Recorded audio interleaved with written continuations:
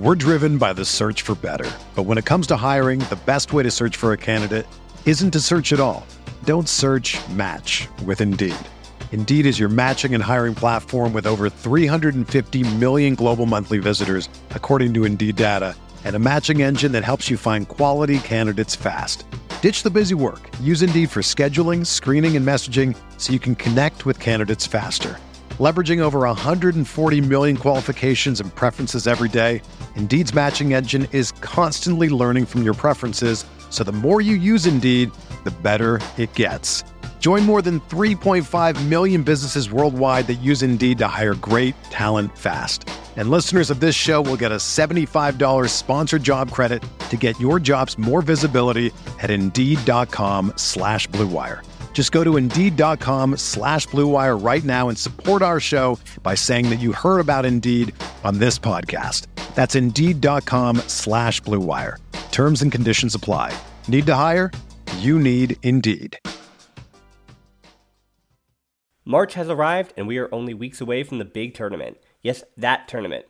Make sure to head to BetOnline and open an account today to get in on their $100,000 Bracket Madness contest starting March 15th. And remember, the NBA and XFL are still going strong. So whatever your passion is, BetOnline is the place to be for all your betting needs.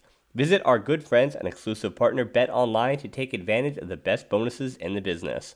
Sign up for a free account and make sure to use that promo code BLUEWIRE, all one word, for your 50% sign-up bonus. BetOnline, your online sportsbook experts. Now let's start the show.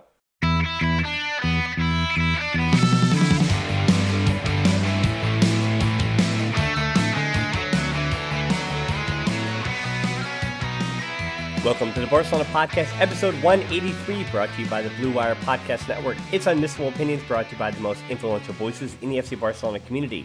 I'm Dan Hilton, he's Frances Tomas, and Frances, Barca limped to a 1-0 victory over Real Sociedad over the weekend, but are still top of the table. Hay Liga. Hay Liga, hay mucha Liga. Hola, culés.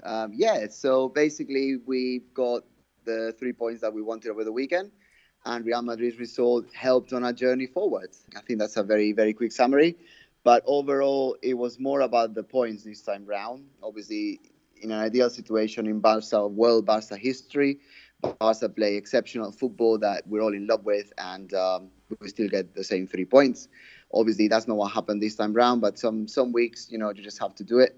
It looks like at this moment in time, especially where we are in the season, with all the injuries to key players and the several players, we've got Renke Antes, which is not injured but about to be, sort of thing, or you can feel there's something sort of brewing.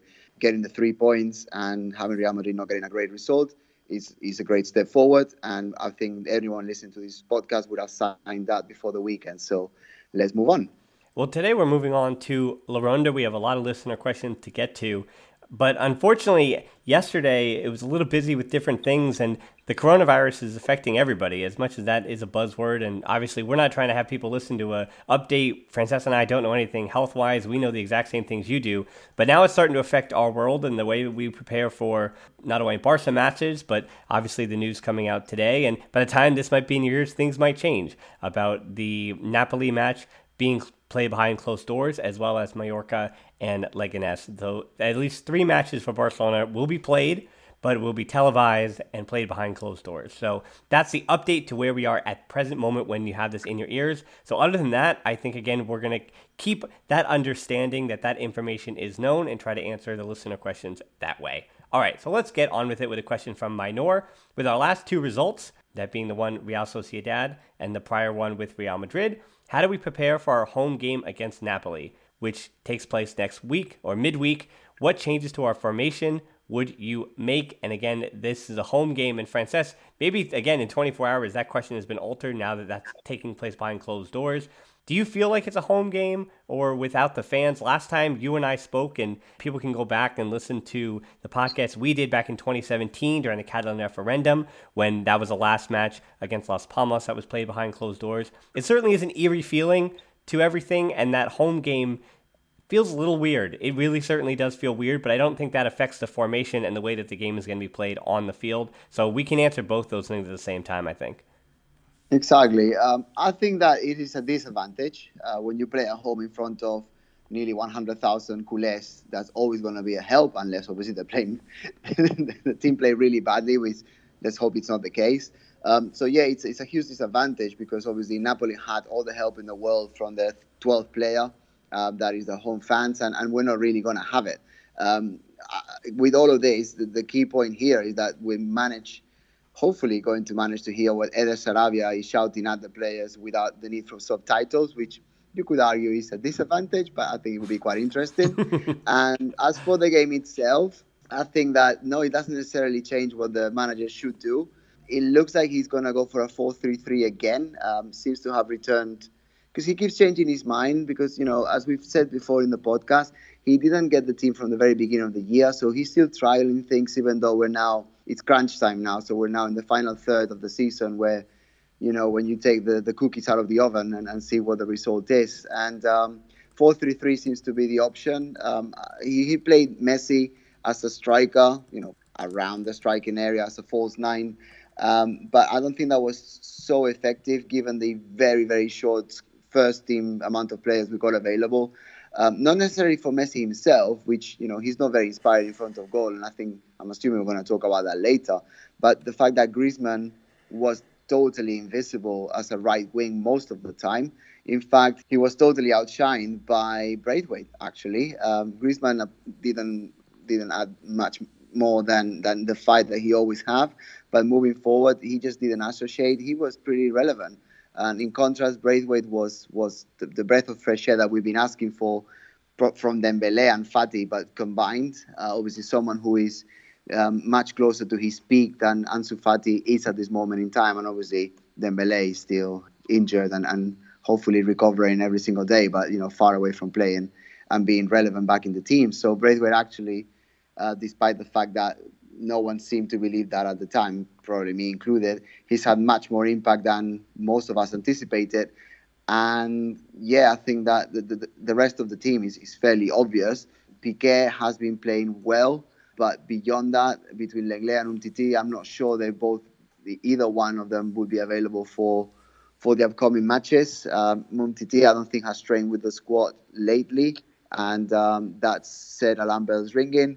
Jordi Alba, I think, is the obvious choice, but then again, he's not in best terms with the Camp Nou fans, but obviously they're not going to be there. Yeah, so I won't have to worry about them, of course. And Francesc, I think in the midfield, that's where this formation, and that's where Quique Setien doesn't really have any options. As much as, I was thinking about it watching the Real Sociedad match, and I've been really considering, my brain just been working with the gears, and maybe I'll give Quique Setien a call on this, that I think that Frankie de Jong and Sergio Busquets, I want to see at some point in the Liga, I'd love to see this against Mallorca, against Leganés, a double pivot. Who goes at the top of that double pivot? And not really in a diamond formation, but it's de Jong and Busquets both with the ability to drop back and receive the ball from the center backs and build that way. I don't think it's Messi as a attacking midfielder, as a Riquelme in a sense, but I think, unfortunately, as much as I'd love to see a Puig in that spot, but it's instead, or Lenya would be fitting well in that spot as he has been for Real Betis, but nevertheless, we'll get to that in a second. We have Arturo Vidal in that spot. However, against Napoli, remember, Busquets is suspended, Vidal is suspended, Artur is currently injured, Sergio Roberto is coming back from an injury and should be prepared, but may not be prepared. That leaves Frankie de Jong and even Rakitic healthy. That's it. That's first team midfielders ready. So who's going to start in the midfield? It's whoever is healthy. If Artur is ready, it's going to be de Jong, Artur, and Rakitic. And who comes off the bench? It hasn't been... I think this takes us right to our next question, though, Francesc, as well. As both Pulkic, Rick, Izzy, they all ask questions concerning Fati and concerning Puig, and we'll say limited playing time for them. Recently, Eli mentions the same thing. And we're getting to a point now, and we had this feeling, too, over January, that as much as Granada made us feel good, that Fati played 79 minutes, Puig got as many minutes, he got 19 in that match off the bench, it's his most that he's had in the first team, and that was all coming in the first match of the Quique Setien era, and since that time, we've seen those two fade to the background, but now it seems like, especially in the midfield, through the different options that are limited, Setien might be forced to play a Puig off the bench late, or you hope that Artur can go 90, but he's unable to go 90 when he's feeling healthy. He just has never been fit this season. And to expect him to come back from an ankle injury. So really now you're hoping that Sergio Roberto can come back from an injury and go 90 if you just go with the young Rakitic and Sergio Roberto for an entire match against Napoli. Again, in a pivotal thing where you have just the away goal and now you're playing at home without your fans. So I was optimistic against it for this Napoli match, Frances, but I think tactically Quique Setien is just so hogtied to what he has at the moment that it's going to have to be some kind of magic. And what you were saying, putting the pressure on the forwards, obviously Braithwaite can't play, so it's all on Antoine Griezmann and Messi for Napoli. Yeah, I think one of the key points, obviously you mentioned a lot of players who are either coming back or injured or just banned. I think one of the key elements here is making sure that Busquets is rested whenever he is available for playing against the minor teams. So obviously not during the Napoli game, obviously he can play anyway.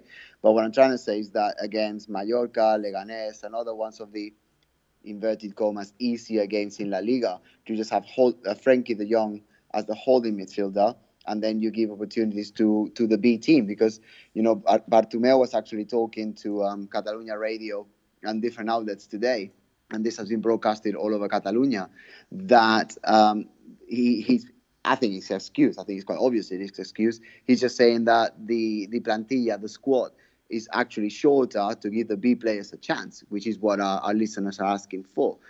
So with that in mind, playing Riqui Puig has to make perfect sense. I mean, bluntly, we should be able to beat Napoli, Levante, Mallorca, Leganés, and teams like that with the squad we've got, just because we've got Messi, really. We've got Griezmann as well. We've got Braithwaite, who is fresh. We've got players of high caliber, sort of world-class talent. We should really just be struggling against the Real Madrid, Liverpool's, Manchester Cities of the world, Juventus of the world.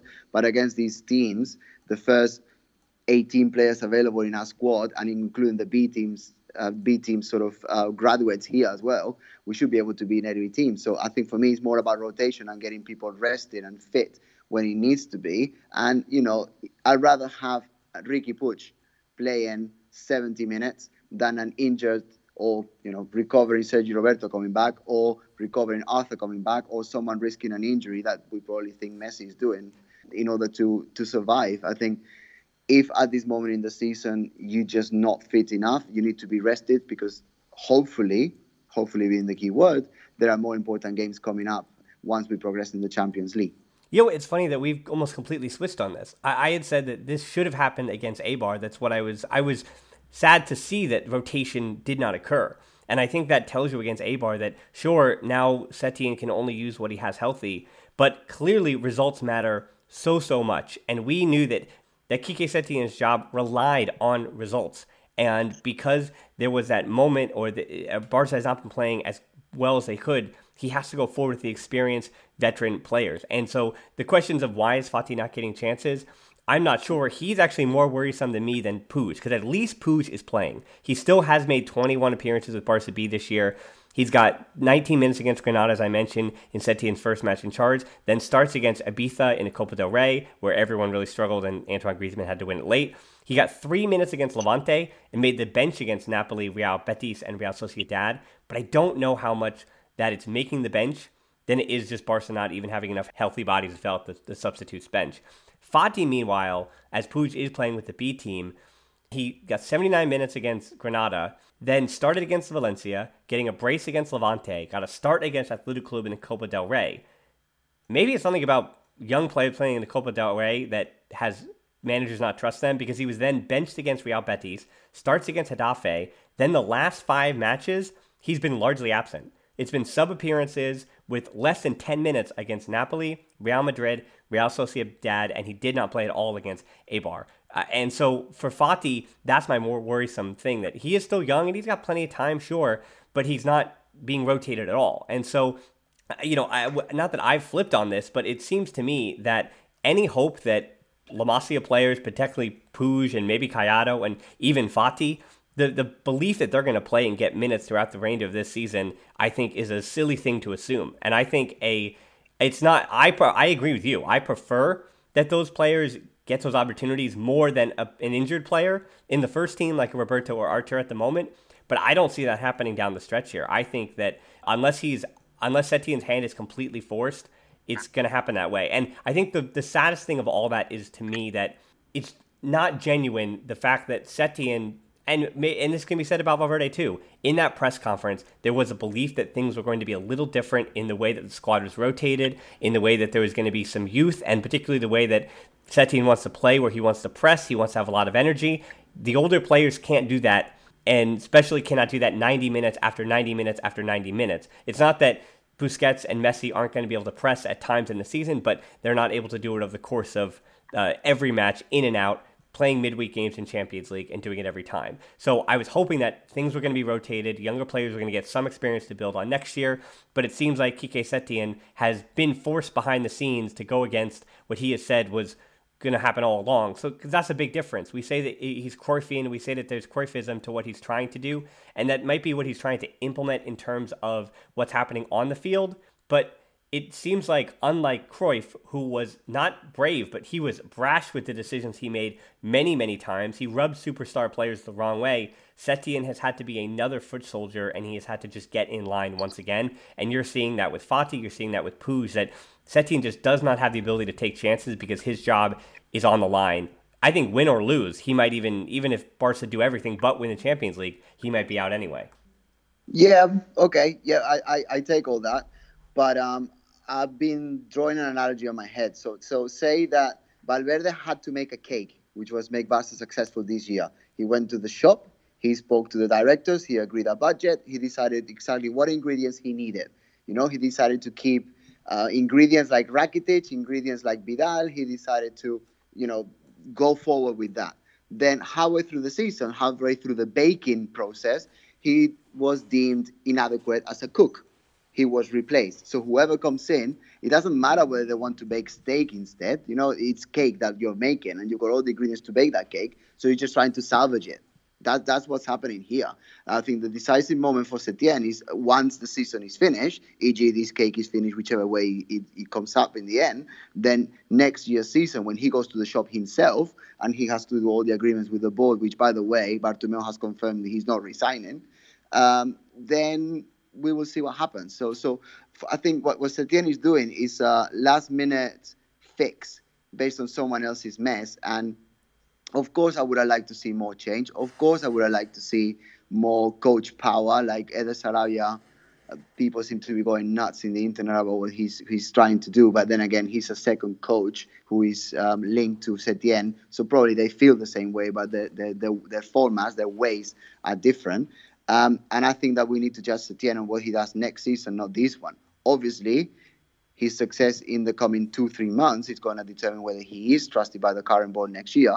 But it would be the most nonsensical thing of the world to just release Setien after 4 months when he's just there to do the best out of a really terrible situation with very terrible planning. Yeah, and that's why I think that might be the discussions that are going on behind the scenes, that he has basically been told either win or that's it for you. And I unfortunately, again, it's cynical, but I have the feeling that seems to be the idea. I mean, Setien knew that he was not only first choice, but he was not even third choice as for that manager job. So there is great indication that the board could make those phone calls once again. Well, we're going to step aside for a second, and we're going to talk some Eder Sarabia and Quique Setien after the break. Ever wonder why traditional button-ups look so long and baggy? That's because they were never meant to be worn that way. Untucked shirts were specifically designed to be worn untucked. No matter your size or shape, their shirts are the perfect untucked length. With more than 50 fit combinations, untucked shirts look great on tall, short, slim, and athletic guys of all ages.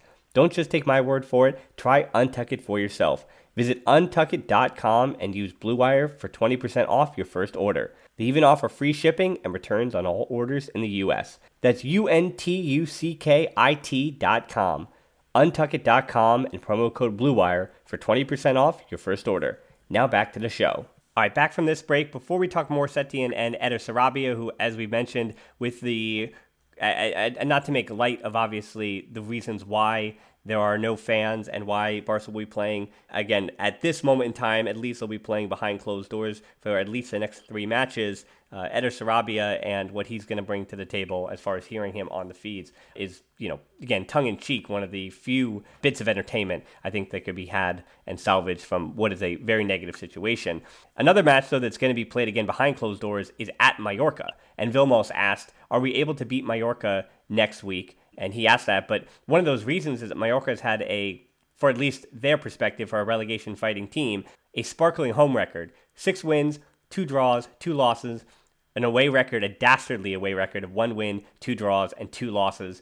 They beat Real Madrid 1-0 in October and 4-1 over Valencia in January. Those were the 2 big wins on the island of Mallorca. They're in that relegation fight, though, 1 point off safety behind Celta de Vigo and 2 points behind Eibar, 2 points ahead of Leganés, and 5 points in front of Espanyol in the relegation fight. So they are in that final spot to be relegated. As expected, Takefusa Kubo, who we talked about, has worked his way into a role as a spot-time starter, but Ante Budimir is still the leader of the lineup, top 9 goals, 3 assists for the big Croatian. I think it's either a really ugly game or Barca do win big, but I can't really see an open game where Mallorca obviously gets a result just based on talent alone. That said, Francesc, can you explain to people why Mallorca is such a difficult place to play? Is it just the nightlife? Is it just the way that for NBA fans, they say it's, what is it they say? And they say it's in the city of Toronto, always take a weekend day game Toronto. Never count against Toronto in a weekend day game because the other teams are coming in on Friday night and then having to play the next afternoon. So it's always going to be a great advantage to Toronto, if you know what I'm saying. Same thing with Miami, that it seems like those day games the next day in Miami are considerable wins for the Miami Heat. And is that just what it is about Mallorca, or is there something even different about, is it altitude? Is it, just give people an explanation about Mallorca there. Oh, okay. All right. I definitely had no idea this question was coming. So I've been to Mallorca several times. When I was living in Barcelona, and obviously when I also lived in London, I used to go to Mallorca as a tourist. There is an area of Mallorca called Magaluf. Anyone who's listening from the UK, I'm sure, either has been there or knows about the weird stories coming out of there. It's just a very trashy, very stay out, apocalypse zone, which obviously is quite relevant by the way that people are taking this coronavirus thing. It's a party town that the locals are fed up with, really. A lot of locals have actually moved out of the center of Mallorca and places like Magaluf. So it's just, in a way, invaded, I think is the key word, by Brits and Germans and now Russians and Italians even in the latest 10, 15 years.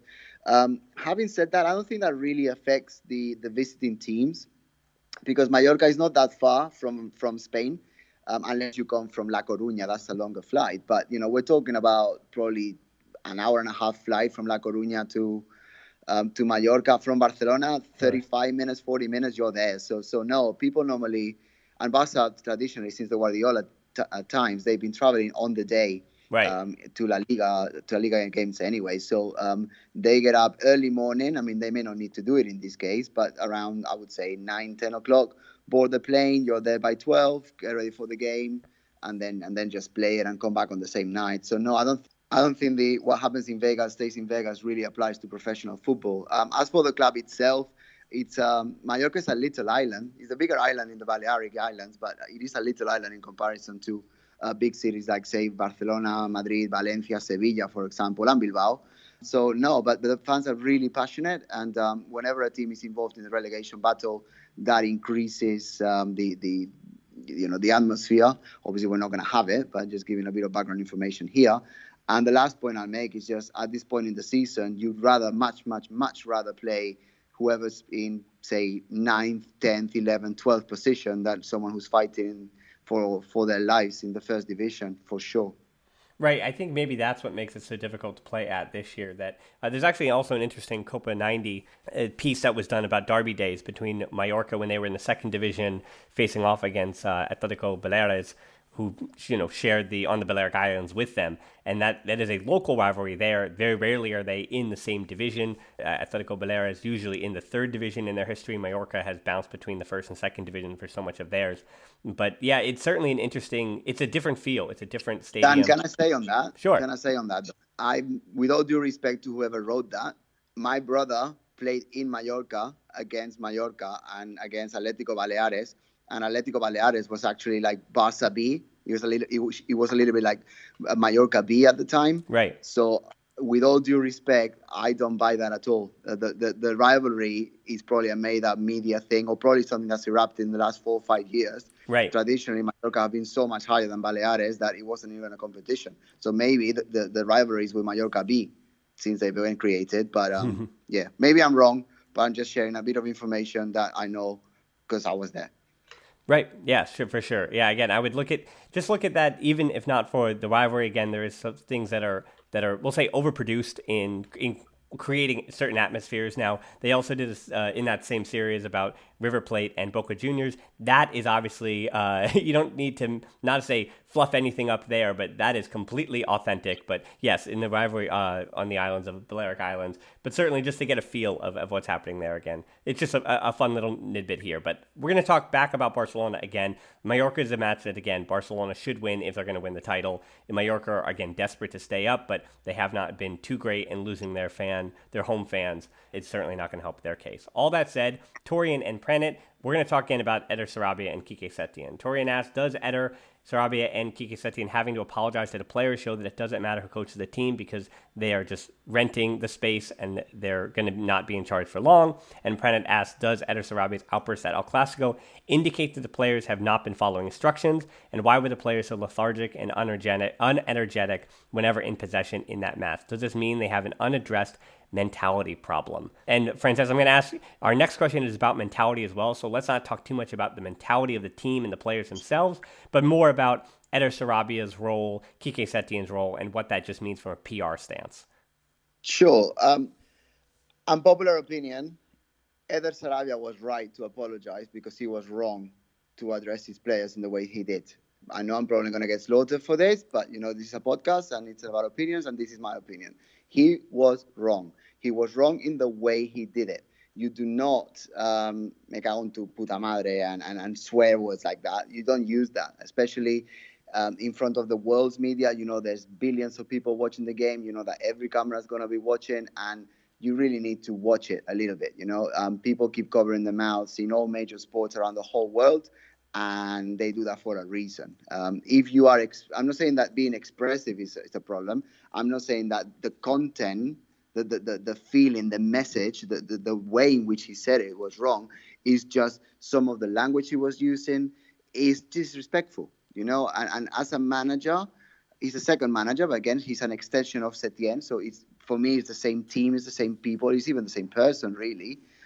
You are an extension of what your managing team represents. And to address the people you manage, whether they're right or wrong in that manner in front of the world's media is wrong. The essence of what he said in terms of, long passes being made when they shouldn't have been, making mistakes, abusing the horizontal passing, missing goals in front of goal, all of that is fine. And to be angry about it is fine. And to be seen to be angry about it is fine. But disrespecting the players at that degree and not being able to hide it or not being able to disguise it in a way that the whole media is not going to then look at the players, they're so lazy, whatever, then I think it's wrong. I tend to actually not say that I don't have my own opinion here and stand on my own, but I do tend to agree with you in that for Eder Sarabia, there's a difference between a lot of Spanish-ism phrases were used, obviously, things that if you translate into English, they don't make a lot of sense or they seem even more derogatory. But a lot of things that he and Quique Setien have been caught saying are common phrases in Spain. But all that said, you're right, context so matters. I remember watching even years ago, and I hate having to bring up Pep Guardiola in here, but when you talk about passion, you talk about yelling at your players, he tends to lead the line in that regard. But I remember watching a training session at Bayern Munich, and he was going bananas the entire time, screaming at his players. But what he was screaming was not personal. It was not individualistic, and it was not individual to certain individuals and being derogatory towards them. He wasn't critiquing not only their passion, but their want and their desire. He was not questioning any of those things. He was merely speaking about things that were missed technically. That was instructions that they were missing. And so that is something, though, to Pranit's question about what does the outburst say about the players not following instructions? I think what it is that for Kike Setien and Sarabia coming in, the expectations, again, on them are very high. And they're trying to give instructions, and they're asking these older players to change the way they've been playing now for the last 2.5 years and take new instructions from these new people that have come in. And the one thing I couldn't say to that is there might be a little bit of a disconnect. And I don't think it has to do with respect. I don't think it has to do with personal relationships. It's just how quickly these players are taking new instruction in a season that they were already halfway through, and things change quickly on the fly. So going almost back to your cake analogy, Frances, that Barcelona are, while the older experienced players are just trying to put the icing on the top of the cake and win those trophies, Eder Sarabia and Kike Setien are trying to put their own ingredients in a cake that was already so fully baked, as you said. And they're almost trying to add different ingredients as opposed to just putting the frosting on top or some of the decorative stuff. And so for Eder Sarabia, it's not about him being frustrated that instructions are not being met or players are missing runs or the technical aspect and the tactics of what is happening. But you're right. The way that it was individual derogatory remarks that were made on individual players, and having the understanding that El Clasico, you are going to have many cameras on you. So I do agree with you in all of those regards that an apology on that count was important. But he should be apologizing for the way that, or the exact words that were spoken, but not his passion and not the way that he reacts to football. If that makes any sense. I hope he doesn't change. I hope he doesn't change, but obviously the words that were used have got to not be there anymore. The passion is great. Don't get me wrong. I'm not going to backtrack anything that I said, but the passion is great. And the fact that we've got someone who doesn't just kneel and look into the horizon at the side, like Valverde has been doing for 3 years, that actually is a positive, But as a manager, whatever thing you manage, as a football manager, as a school manager, as a journalist manager, whatever you manage, if you manage a team, you need to get the buy-in from those who you are managing. Whenever you've got something to say, it needs to be something that people want to listen to. So you need to build those relationships. Now, those relationships you can build in many different ways. You can build relationships on a coaching way, on a I'm your buddy way, or in a dictator way. There's also lots of in-betweens. I'm just sort of exaggerating here. Well, I think every player, I'm going to give it right back to you. I think every player also is different. And these are adults, and they're supposed 100%. To, they're expected to be what they are. But obviously the way you speak to Ansu Fati and the way you manage Gerard Piqué could be night and day, particularly just because of age. Exactly. So when you are sharing whatever message, is everything you say is feedback. Even if you don't realize it, the way you look, the way you act, the way you move around, the way that you interact with people, the way you greet people in the morning, the way you give instructions at the side when you're coaching a football team, everything is feedback. Everyone is always looking at what you are doing, and they are a reflection of you through themselves. So obviously, as you said, coaching Piqué, he's been World Cup winner. He's won everything for Barca for 10, 15 years. Same with Messi, etc. They're going to react to you in a different way, like someone like Puig or Ansu Fati, or even Dembele or Braithwaite. Everyone is different. Now, when you are giving feedback, it's about being helpful. It's about improvement. It's about, right, I'm going to say this. How is this making things better?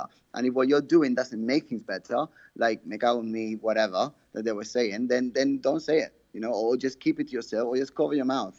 I do understand that he's expressive, and I'm very, to be honest, I'm very excited that there's someone like that doesn't sort of crumble under the players' status and charisma and all the titles sort of shadow what the future is. But I think that you need to be mindful of where you are, and the inexperience at the highest level doesn't come back to bite you in the end.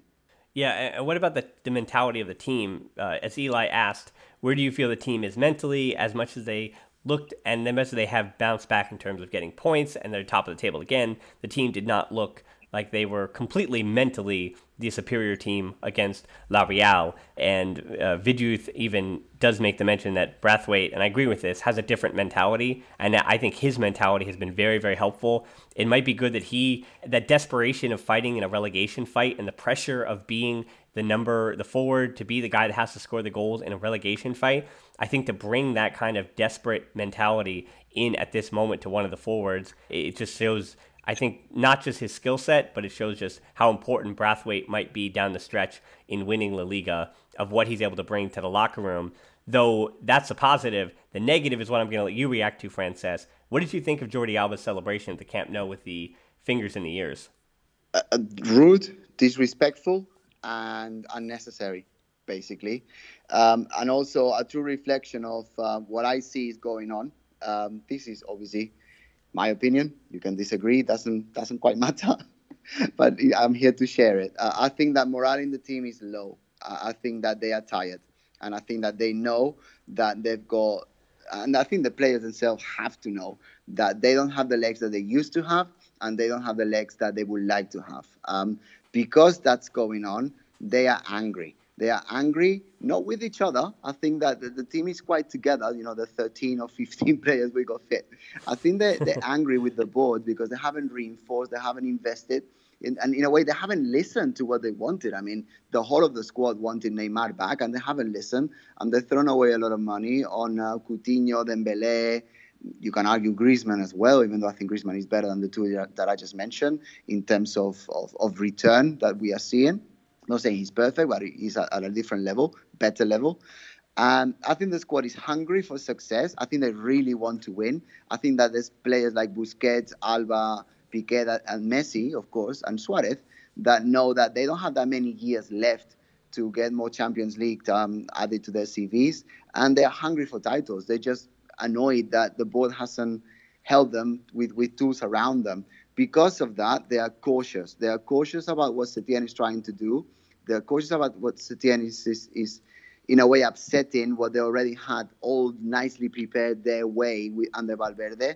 And that's why there's disconnect. There's disconnect with what Eder Sarabia is saying, with what Setien is arguing and trying to build behind the scenes. And, it's not disastrous. We're still leading La Liga, but obviously mainly because Madrid are not really there either. Right. But I just see a disconnect. And gestures like the one for Alba in front of the Camp Nou just don't help the situation, but are a true reflection of what's going on behind the scenes, which is what the board has generated by not renewing the squad when they should have done. And to wrap this up, but also to go back to what we were speaking about with Fati and Puig earlier, that first match against Granada had the feeling of when a new manager does come in midweek, or mid-season rather, and a lot of times when you look across the biggest clubs in Europe, that even for when Zidane returned to Real Madrid or came the first time, that players or managers tend to shake up the squad a bit. And not to say that they have their players, but you find you kind of turn your head and go, okay, so that player clearly isn't counted on by the new manager. And that Granada match was almost a red herring because we thought, oh, Quique Setien, the way he wants to play, Puig supports that. But now every passing week goes by and Quique Setien comes out now about a little over a week ago and says, defensively, he doesn't really do the things we need to. So that's why he's not getting playing time with the first team. But yet against Granada, there was a lot of praise for him. And there was a feeling that, oh, he was now going to be inserted into this first team. A lot of times with these major teams, when new managers come in, some players are pushed to the fringes and some are inserted in and some are trusted a little more. But to that point, Francesca, you mentioned, Barcelona don't have enough players for that to happen. They need all of their first team players to be an important part, not only just a part, but an important part of getting results down the stretch in Champions League and La Liga. There is no player that can be pushed to the sideline. And you see this a lot in the Premier League where there's so much money that's thrown around at times, especially in the transfer window. You might have a forward who's your third forward on the depth chart that was supposed to be your starter, but he's not hitting in goals. And Batshuayi is actually one of those that I always think about. He's been in this situation 2 or 3 times already in his career where Batshuayi would be starting at so many teams, yet he's not trusted by a manager when the manager has changed, but he's still on the books and he gets paid too high of wages. We thought that's what was going to happen to Ivan Rakitic, but for bringing in a new midfielder to replace him or him being sold, that never happened. So now he has to be relied on because his replacement, and I'm using air quotes here, you can't see me at home, his replacement in Carlos Alenya or Ricky Puig, well, Puig is now being said that he's not good enough defensively, and Alenya was sent out on loan. So the new manager didn't really replace Rakitic with anybody physically, so Rakitic is still playing, even if he was the one if a different new manager had been brought in, would have been one of the guys pushed to the fringes. So I think with the way we see other new managers come in under major clubs, things usually happen, and that's why a guy like Jordi Alba, who may not be selected, or maybe Setien would have picked Junior Firpo as his guy and would have gone forward with him. But Junior Firpo has not earned the minutes over Alba. Alba's still the starter, and Quique Setien is, even if Jordi Alba isn't the guy, his hand is being forced, that Jordi Alba has to be the guy. There are no other options. So I think Barcelona are in a little bit of an interesting situation in terms of changing their manager. And so Quique Setien, that's the situation he finds himself in. Right, so before we move on, I just want to make something very clear. The socies, the ticket holders, and the paying fans that pay a ticket to the stadium, they probably fly from, I don't know, from New York City, from Los Angeles, from wherever in the world, or they drive from Andorra all the way down, or they come from Valencia, or even if they live in Barcelona and they just take sort of 20 minutes to get to the Camp Nou. Whoever goes to the Camp Nou has the right to express their feelings. Okay, that is a right. That is not something that we should be being told off by the players for. We pay their salaries. Okay, nobody is bigger than the club. They are employees of the club. Obviously, we don't have to be ungrateful. There are players like the ones that I keep mentioning, Alba, Busquets, Piqué, Messi, etc. They've been in the club for many years. We've been very successful, 100%. Okay, but nobody is bigger than the club, not even Messi. I know Messi obviously transcends arguably transcends the caliber of the club, and because of his Argentina antiques and because of his marketing, because of who he is and what he represents in terms of values. All right, but nobody is bigger than the club. The players are employees, and as a result, they need to be doing the best while they are working. But the Camp Nou fans have a right to criticize. They have a right to applaud, and they do. You know, the Camp Nou fans are obviously demanding, and they're obviously very picky, but they're used to winning. And this is what the club has been for the last 25, 30 years. And for someone like Alba or Coutinho last year to have those jerseys in the Camp Nou is just wrong, you know. And I think that if they want the Camp Nou fans to be happy, if they want to be clapped and they want sort of red carpets and sort of confetti thrown at them, then they need to do their part of the job. And quite frankly, I don't think they're doing it. And that's why the Camp Nou is reacting the way they are. And the players have to be respectful and be mindful of their employers, who is us. Yep. So we'll see exactly what the reactions are. We won't see any fans for a few weeks now, so we'll have to see what happens afterwards. And I think where Barcelona stand in Champions League and in the Liga after these at least 3 matches will have a lot to say about how the fans are reacting at the Camp Nou next home match when there are fans. Last question, Frances. Yes or no question for both of us. Jorge asked, is Griezmann a bust or is it too early to say so? I say it's too early. He's not a bust. It's too early. He's He's given enough throughout the season to still give him the benefit. To be honest, I think he's done quite all right as a striker. He's not 100% his position, but as a winger, they gave us so little in the last match against Real Sociedad that arguably, I don't know this, but I'm assuming Setien is going to put him back in the middle in the next one. Bust, no. Obviously, a very expensive player that is not delivering according to his price tag, but not a bust just yet, no. No, and it's almost forgotten because they're expected to score so many goals. He has 14 goals and 4 assists on the season. 14 goals could be more, sure, but that's not a small number. And Lionel Messi is also obviously scoring the goals he has. And again, the 4 assists for Griezmann with 14 goals. Hopefully, maybe he gets more assists in the future. The connection between Messi and Griezmann is the only one that worries me. But as we even saw with Luis Suarez, that one wasn't instant. As much as it is one of the greatest combinations football's ever seen, Suarez and Messi was something that they had to work through and get through. And that actually improved even after Neymar had left, when those 3 created that chemistry that they did. And then when Neymar leaves, then Messi and Suarez are still a dynamic duo. So Griezmann, it's going to take some time to get used to playing with Messi, as it is with, as I always say, not to give players excuses, but it's a difficult thing to play with Messi because he's always got 2 or 3 guys around him. Your passes have to be perfect, but you also have to be expecting the ball coming back to you in a way the players don't. So yeah, it does take some time, and that could be even a whole season, a season where there's been 2 different managers and a lot of consternation, things going on behind the scenes. So for sure, too early on all those reasons. Well, it is never too early to end the show because we have done a full show here. Frances, thanks so much for helping me out again with all the different things, whether it's coronavirus, whether it's taking the top of the La Liga table again, but fans not being too happy about it. Yet I thank you so much as well, the listeners, for tuning in. Tap in your app, check out the show notes to subscribe to the show and do all those different things. Social media, Twitter, at the Barcelona Pod, at Hilton D13 for me. On Instagram, the Barcelona Pod.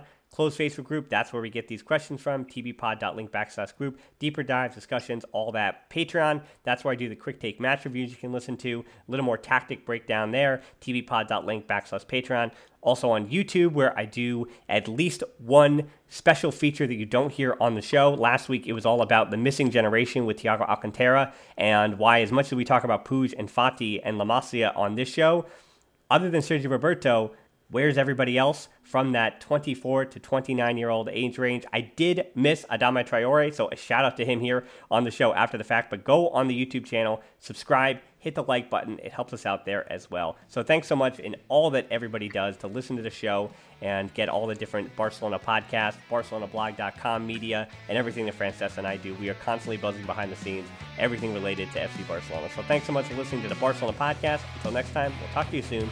Forza Barça. Forza.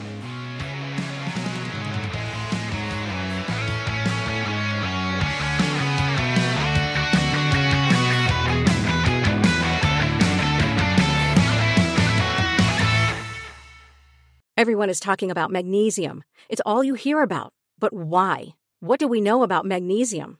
Well, magnesium is the number one mineral that 75% of Americans are deficient in. If you are a woman over 35, magnesium will help you rediscover balance, energy, and vitality. Magnesium supports more than 300 enzymatic reactions in your body, including those involved in hormonal balance. From functional medicine doctors to mental well-being and female hormone experts, we all know that magnesium is the one mineral to improve all aspects of well-being and health. But which one? Magnesium Breakthrough from Bioptimizers, the trusted choice recommended by leading experts with 7 best-absorbed forms of magnesium to ensure your body receives the support it needs for overall well-being. Go to bioptimizers.com/balance today and use code BALANCE10 for 10% off. Support your journey to wellness at bioptimizers.com/balance. Magnesium Breakthrough from Bioptimizers, your foundation to optimal health and vitality.